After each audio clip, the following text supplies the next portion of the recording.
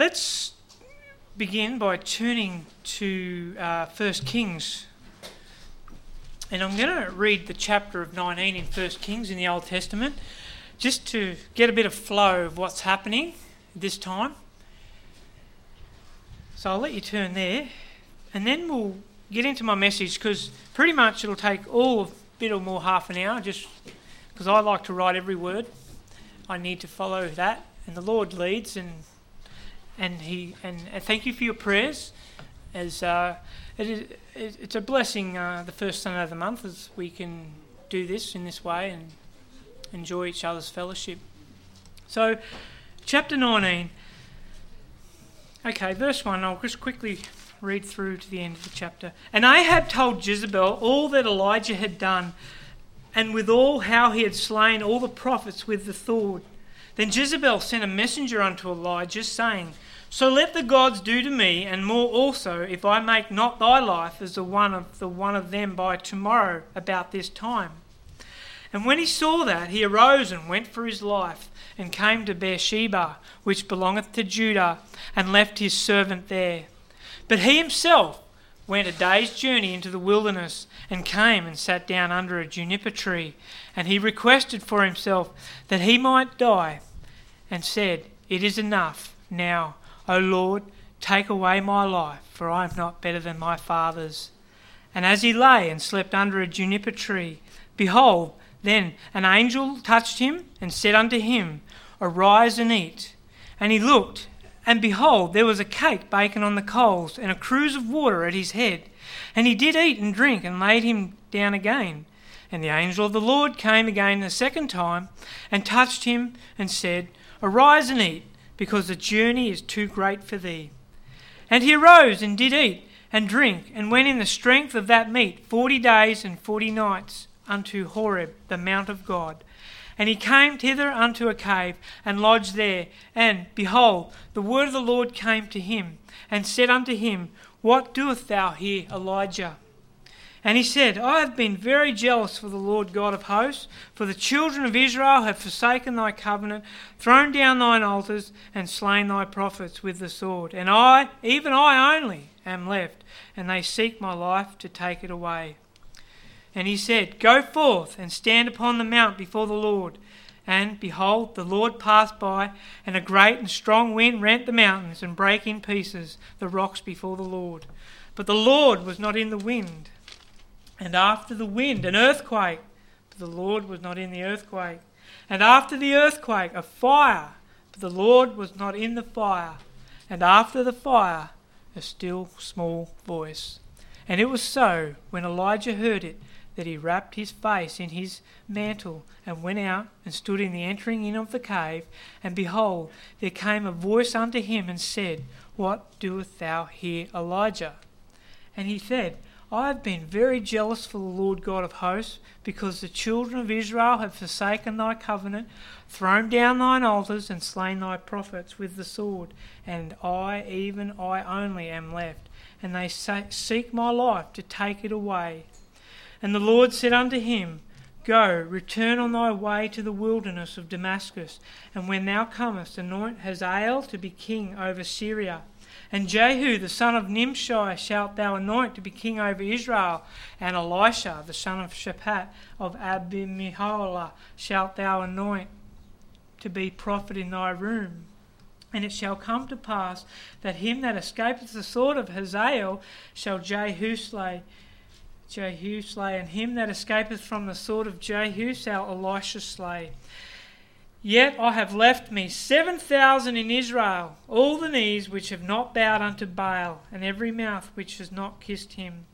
So he departed thence, and found Elisha the son of Shaphat, who was ploughing with 12 yoke and oxen before him, and he with the 12th. And Elijah passed by him, and cast his mantle upon him. And he left his oxen, and ran after Elijah, and said, Let me, I pray thee, kiss my father and my mother, and then I will follow thee. And he said unto him, Go back again, for what have I done to thee? And he returned back from him, and took a yoke of oxen, and slew them, and boiled their flesh with the instruments of the oxen, and gave unto the people, and they did eat. Then he arose, and went after Elijah, and ministered unto him. Let's ask the Holy Spirit to help us understand the meaning of what we've read tonight. Gracious Father, we thank you for thy word, and Lord, we read of a very wicked and terrible time in the history of the northern kingdom of Israel, and yet we see this man of God, Elijah, you've brought onto the scene to do a great work, Lord, and yet we see a great discouragement, a great despondency and despair of a change of circumstance. Help us to see what you are saying to him and to us, Lord, tonight, because sometimes your will is not our way, Lord, and we just pray and ask these things. We'll receive a blessing as we do see your hand at work in this situation and bringing about your purpose, Lord. In Jesus' name, amen. Now, as we should all know, chapter 18 quite well, that wonderful display of God's power in Mount Carmel. But we won't read that. We've just read 19, and no doubt Elijah had expected that after that wonderful display of God's power, that the nation of Israel would give up its idols and would turn to the only true and living God. And had they not, back in 39 of chapter 18, confessed with literally all humility, the Lord, He is the God, the Lord, He is the God. And then what we see is Elijah in all his courage, zeal and triumph, as in the whole chapter of, well, actually since he started his ministry, when he suddenly came on the scene in chapter 17, he trusted that maybe now the heart of Ahab might perhaps be touched, and possibly through him touch the heart of his very wicked wife Jezebel, who was a Sidonian princess. She was a Canaanite with a lot of wicked baggage. And Ahab had been reigning, he reigned, we know, for 22 years. And he was probably, as some commentators say, the worst of the northern kings. They're all bad, none of them were good, as we know. And he married Jezebel. And what his wife was trying to do through him, Jezebel, was eradicate the true religion of Jehovah by killing all the prophets of the Lord. And we see that mentioned in verse 13 of chapter 18. And she wanted to promote the vile and cruel false religion of Baal worship. And God brings this prophet. All we know in chapter 17, where he's from, we don't know his family or history, but just a Tishbite of verse 1 there. And he's literally like a lion. And to start the process of eradicating this vile and cruel false religion. All right. Now, just to try and get a bit of appreciation what he's dealing with and why he is so fervently, aggressively against this false religion, they've done some archaeological excavations that have proven from this period of time we read around Megiddo, which is right next to Mount Carmel, pretty much, right next to the ocean, the Mediterranean Sea. And they found jars from a Baal temple that contain the remains of infants who had been sacrificed in that temple. So what we're seeing that the horrible nature of Baal worship. And so the prophets of Baal were actually murderers of little children. And we see after this great display of God's power in chapter 18, and we see in verse 44 of 18, Elijah, when he prayed for rain and God brings rain after 3 years of drought, he says to Ahab, at the end of 44, prepare thy chariot, get thee down. And he's saying, look, the rain might stop thee. And then Ahab rode and went to Jezreel. Ahab was so excited that this might have been Elijah was hoping that this influence that had happened in chapter 18, it couldn't be ignored by Ahab, and hopefully the Lord would work through him in him telling his wife what Elijah had done in verse 1 of chapter 19, because he even girded up his loins in 46 and ran before Ahab. Remember, he's in a chariot, Elijah's running, and he actually got to the entrance of Jezreel before. That's like nearly a miracle there, but he was determined to see this through, that this wasn't in vain. The land would be free again through the hearts of Ahab and Jezebel being at least allowing and not being so aggressively violent and wicked and murderous to those who worship Jehovah. And so there is a great anticipated hope. But we see in verse 2, Elijah the prophet finds out that this is not so. And here we have, you might see in the outline as you follow through, the curse by Jezebel, verse 1. And we've read this, but I'll just read bits and points just to highlight different areas. Now, this death threat that she gave to him, we see, was probably not so terrible as to him, as I've just been trying to express, the discovery that the Lord's great demonstration through him against Baal was looking to be a failure. And so how quickly circumstances in our lives can change. A commentator quotes, "He was on the mountaintop of triumph, Mount Carmel, to the valley of testing, valley of Jezreel." What we see from verses 3 and 4 now, Elijah became so despondent, despaired and depressed, he was ready to give up the conflict, even his own life, to quit the battlefield. And he flies literally into the wilderness with his servant. And when I say quote, means a commentator, quote, "In a moment of fear, has Elijah forgot all that God has done for him the previous 3 years?" And so that raises the question, how are the mighty fallen? It is good as we think about this now. The strong are only strong because God has made them so. And I'm going to quickly turn to 1 Corinthians with this thought. The strong are only strong, chapter 1, verse 27, because God has made them so.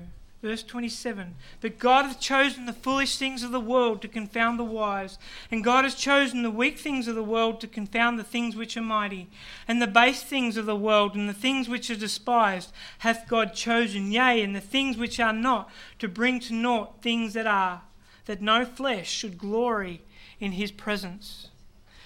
And yes, God did receive the glory in chapter 18, but he wanted to do a work in Elijah which we're going to see.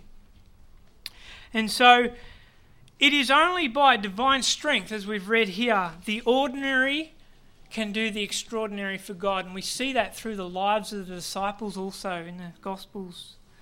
Their occasional weakness proves that they are naturally as weak as we are, and this gives us great encouragement.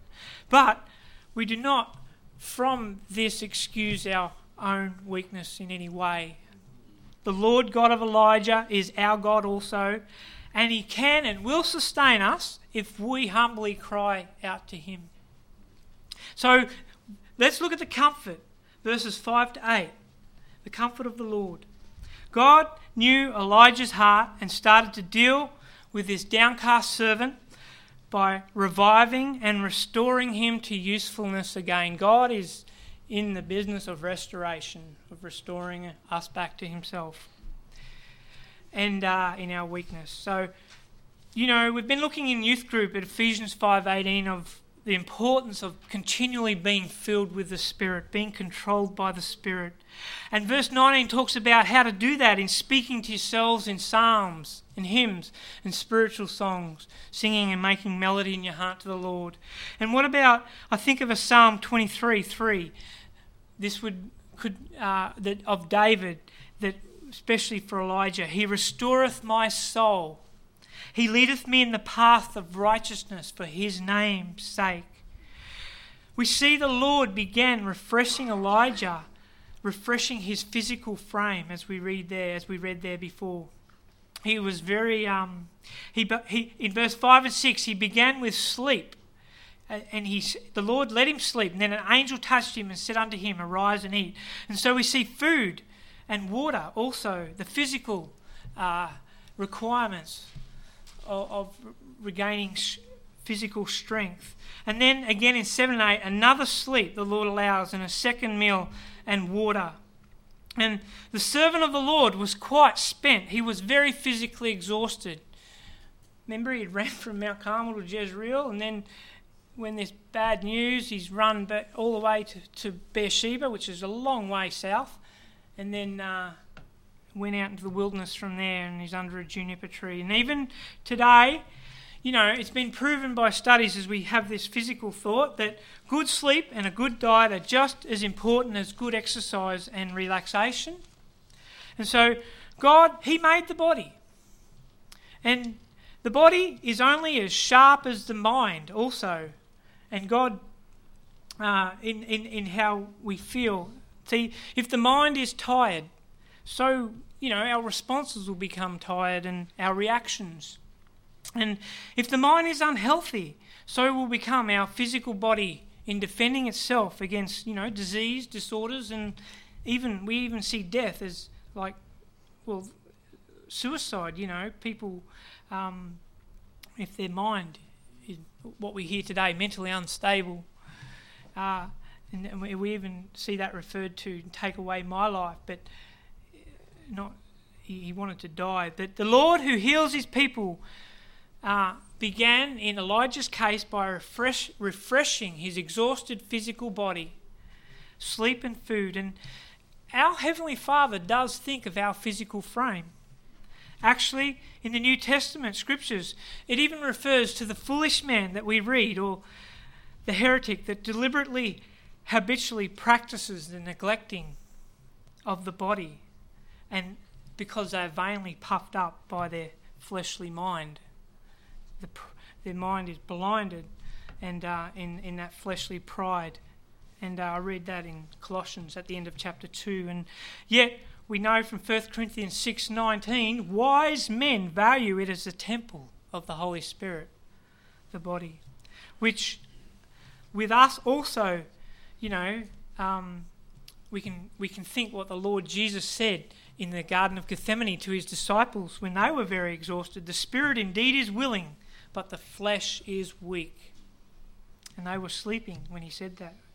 And Charles Spurgeon quotes, "It is no small thing to get the flesh put in order. The doctor is often as needful as the minister." The Lord gives wisdom to our doctors and the technology of medicine and all that. And we use that to help us physically as well as our mind spiritually, as the preaching of the word. So the confrontation, and this is where the main body of the message is going to be focused around. The man of God has been refreshed by the great physician. The quietness of the wilderness also has helped to calm his mind. Verse 8, Elijah was led of the Lord to Horeb, which is I was trying to read about that. It's like the mountain range of where Mount Sinai is. It's probably, it's very near where Moses received the Ten Commandments, or we don't know if it was the same mount, but there's a few mountain ranges. But, once there, he's in a cave, we read. Okay. And in verse 9, and he settles down, and the Lord, in his time, when he settled there in the cave, began to speak with him. And so we see in that response of Elijah that there are still elements there in verse 10 of that deep sense of failure in the way he responds to the Lord. "What doest thou here, Elijah?" And I'll read it. And he said, "I have been very jealous for the Lord God of hosts." You'll see the word "I" used a lot too.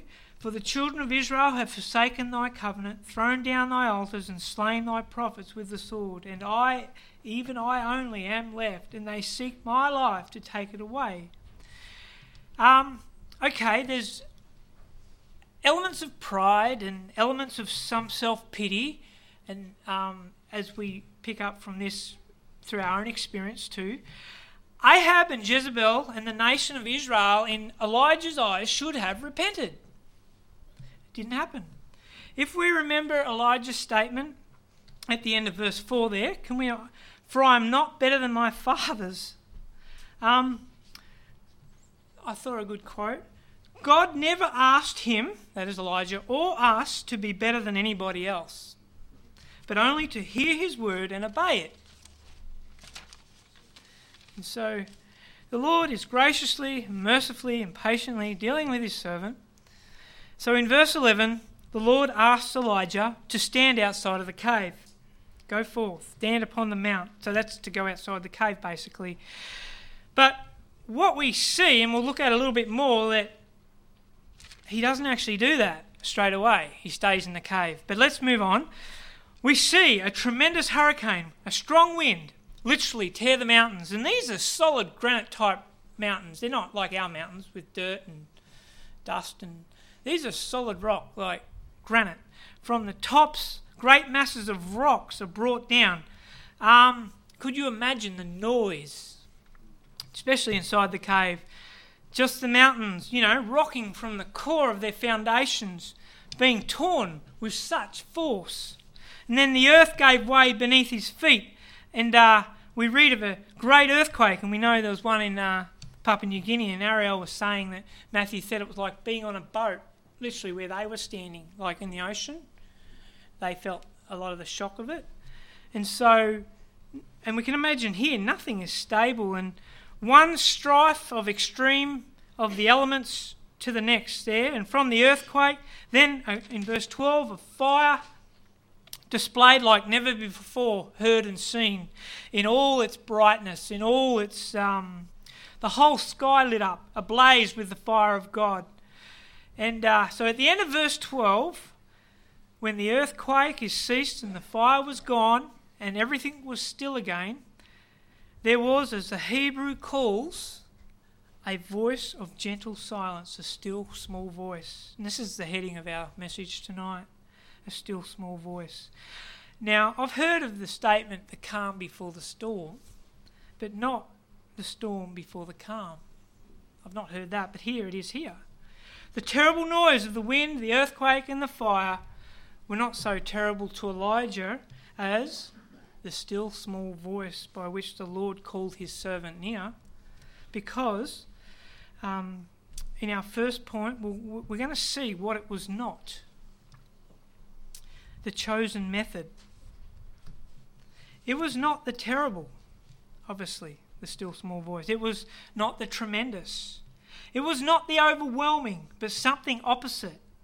And it is this which conquered Elijah's heart. What is a brave heart. And so the question is, what is that truly wins the human heart to God? This is the opposite to the natural man's thinking. Truly wins human hearts to God and to his Son, Christ. And so it is not in the outward extraordinary display of power we see. Men can be made to tremble when God sends pestilence, famine and fire. And others, we've seen in the scriptures and are going to see of his terrible judgments. But these things usually end in the hardening of men's hearts and not in the winning of them. And we only have to take Pharaoh and what happened to his land and how God actually used that to accomplish his will as his heart was hardened. And so these terrible things may get the attention of the divine, but it is the gospel which gently conquers the heart. What is showed to Elijah and us today is that the Lord does not, at this present, choose the terrible way of action. And sometimes we even justify in our own thinking he should on the wickedness of man today. But we must realise and remember there is coming a day in which God shall judge the world in righteousness. And he leaves the terrible things of righteousness and at this present time speaks to men in the silence of their souls, which we understand being the power of God unto salvation through the gospel of our Lord Jesus Christ. So we see today, as we look around and look at what we call places of worship, and They are hopeful if they can make a noise and create excitement and stir the emotion, that this might attract attention and people. The large numbers that come in are identified then with the presumption that this is the power of God. People are coming. Loud music, they sing, equals spiritual power and they see it helps desensitize the minds that were once offended at the gospel's arguments. And that's good because more people come in if they're not offended of the truth. Sensational methods are in the simplicity of Christ. Sensational methods are in, the simplicity of Christ is out. If this is right today, well then both men and God have greatly changed in their method. How many hearers in our church today have been impressed, but sadly the Lord has not been in the message or the worship? The work of the Lord itself is done in the secret silence of the heart. And this is what God is showing to Elijah individually. And this is the purpose of what he's trying to show him. And we'll get to that. So Zechariah 4:6 is something we need, and we know the verse well. We sing it, not by my might, nor by my power, but by thy Spirit, saith the Lord. So what did God use? So we just looked at what it was not, but what did he use? We've already answered that anyway, but those things which attract the poor, this is what God uses. The humble, the meek, the lowly in heart, they that mourn, the simple, those things that are soft, tender, gentle, quiet, calm, peaceful, a still small voice. So what we see here from our text tonight is that there was a display of power, yes, of great physical power in the elements of the wind, the earthquake and the fire. And then we read after each of those, God was not in it. But here, in this still small voice in which there was no display of power, God was doing a great work. And let's go to 2 Corinthians in the New Testament. 2 verses there, chapter 5, 2 Corinthians chapter 5.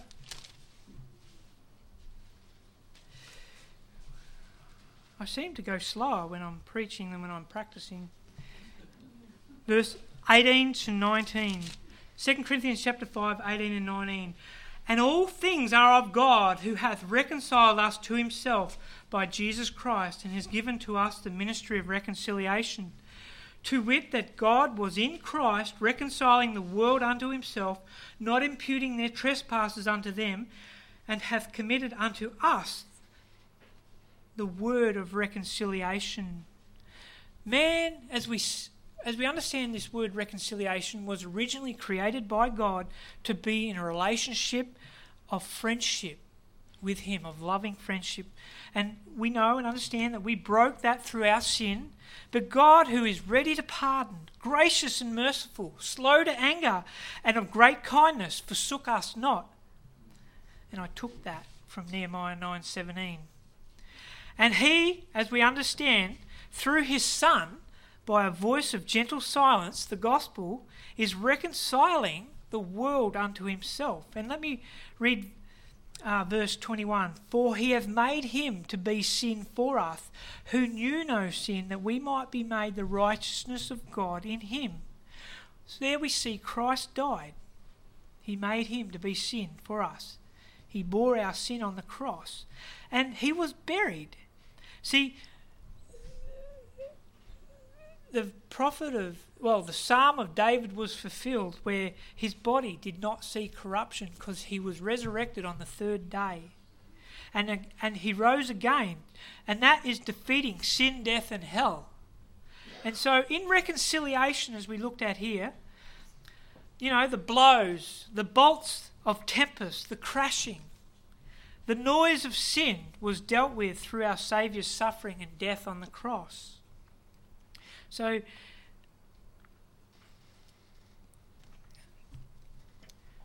we look at how it is wrought in us so quietly through that. How it is wrought in us so quietly. And we understand it's by the Holy Spirit's presence. Softly and gently Jesus is calling, we sing. And that softly and gently is the work of the Holy Spirit.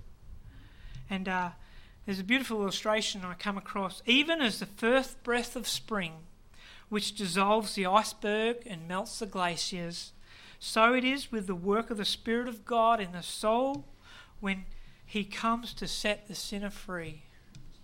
Now, the Scriptures, the New Testament does show us that the Holy Spirit is involved in both salvation, in drawing us to God through Jesus, and sanctification. The Holy Spirit, as we understand from Acts chapter 2, the fulfilled promise of the Comforter that came in the beginning of the early church, He does, when He wills, can be a rushing mighty wind. But this, we know, was the beginning of the work of the Holy Spirit in understanding that. But He descends now to bring to the soul of man quietness, the peace of God, and all gentleness. And it's talked in the Scriptures in the New Testament about the peace of God that passes all understanding, can only be through Him. Now, Satan can set our soul on fire with agony, doubts and fears and terror, but the Spirit comes in tenderest love, revealing Christ, the cross, forgiveness and salvation. So those that refuse and reject God's love, as in the Messianic Psalm of Psalm 2 verse 9, God will break as with a rod of iron, dashing them in pieces like a potter's vessel. Now the still small voice within the conscience is God's chosen instrument to convert and comfort the souls of men. And man can choose to ignore that still small voice and become hardened to it and not hear it anymore even. So the chosen method, let's look at the cause and effect. That is, the cause and effect of this method the Lord is using on Elijah, sowing and reaping. The first effect we read upon Elijah is he wrapped his faith in his sheepskin mantle there in verse 13 and went outside the cave, and now he's being obedient. He's going out. He was asked before to go out, but now he is, because he was subdued and conquered by this soft, tender touch. Elijah did his best to hide his face like one that is ashamed, wrapped his face there in 13, of having doubted his God, ashamed of having run away like a coward, ashamed of being found away from the place of his service.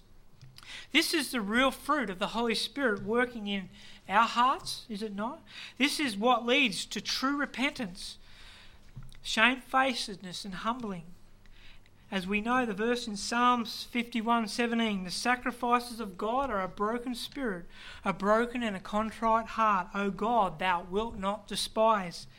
Now, Elijah is now resolved, we're seeing, to follow his Lord's word at once. God's grace makes us tender in the matter of obedience. Now, if the Spirit of God is being allowed to control our lives,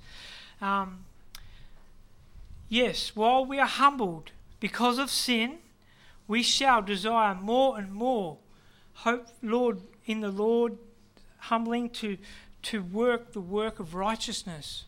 That should be our desire, even. And just in understanding through some examples in Scripture, we have humbly heard the voice of the Lord, who, they cry out, Lord, what wilt thou have me to do? We know that's the Apostle Paul in Acts 9. And then what about Isaiah in Isaiah chapter 6? Here am I, send me. When that voice wins the willing ear, it creates a ready foot to go where God bids them. And, we sing the old hymn. I was just thinking of this, so I just wrote it down. I'll go where you want me to go, dear Lord. We sing that, but I'll be what you want me to be. I'll sail over mountain and sea. And our desire, as we're often reminded in Scripture, is to know the Lord's will for our life and promptly to fulfill it. And there's a quote, for the heavenly whisper is, follow me. and we read that in the Gospels. It is always good to get some clear air. So he's doing that, coming outside the cave, getting some fresh air, as we're thinking again physically now, as the Lord ministers spiritually. And now Elijah is out of the cave. The next effect upon him is that he is actually restored, having personal dealings with God again. And at the end of 13b, the question is asked, "What doest thou here, Elijah?" And again, he says exactly the same of what he said in verse 10. But the Lord is patient. And Elijah definitely, we just feels that force of every word that, searches his heart and thoughts. Then now being one-on-one with the Lord as an individual, because this is where the Lord wanted him and wants him to get Elijah in that mindset, because he was used to slaying big numbers of wicked prophets of Baal and pronouncing judgment on the whole nation because of their idol worship of drought and all that. He was used to working and wanted to see big results. But God is going to prove something to him as we get down. Elijah pours out, again, verse 14, the bitterness of his grief. But here we see it, it's in an aspect of we can cast all our cares upon him, knowing that his God does really care for him.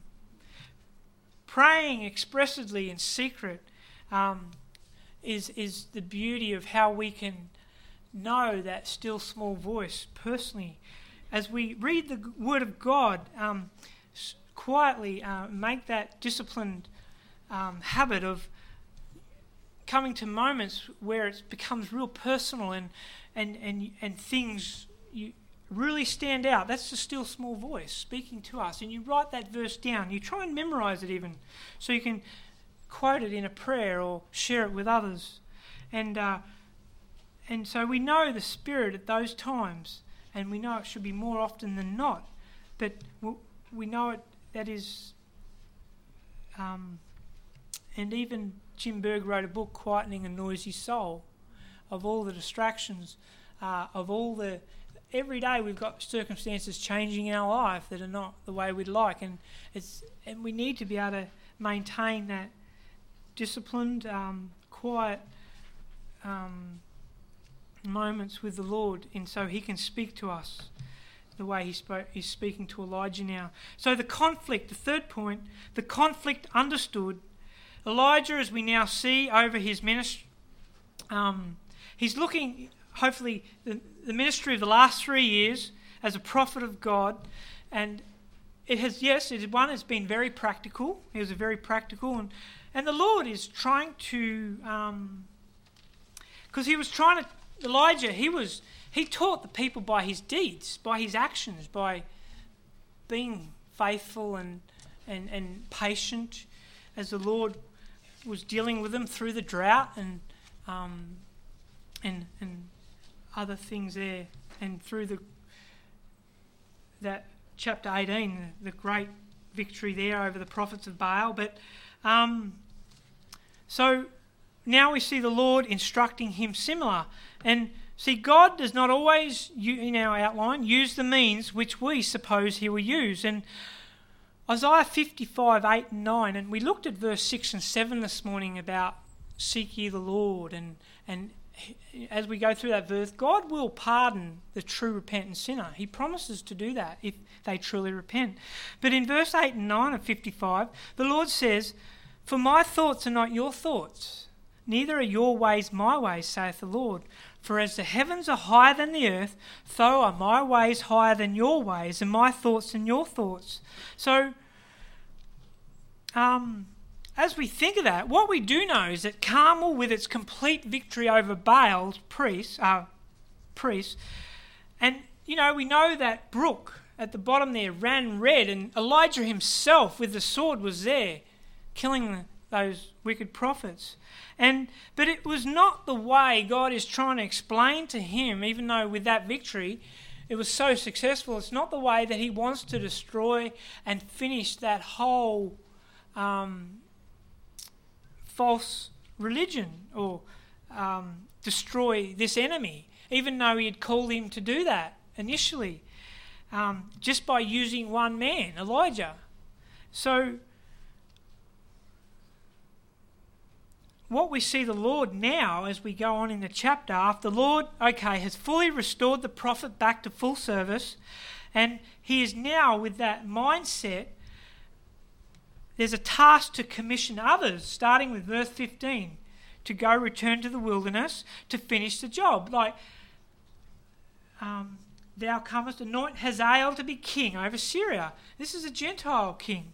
And the still small voice convicted Elijah to obey what God told him to do. And it didn't happen straight away, but Jehu was anointed king in 2 Kings. We see that. And he did finish destroying the prophets of Baal, if you want to read in 2 Kings 10:28. He finished, he never, as being a northern Israel king, he didn't turn his heart to the Lord, though, like he should have, but he did accomplish that will of God. And God will work by what means he pleases, as we see, even using the wicked to accomplish his will. And God says, like to Elijah, without me you can do nothing. And all means of whatever it is are useless apart from him. And see, the arm of flesh, so easily and habitually drawn on that we tend to rely upon, the arm of flesh, it will drown out the still small voice of God. And so we miss literally the bare arm of the eternal displayed in our midst. God would have us to know, and Elijah to know that our weakness may be our strength, in verse 18.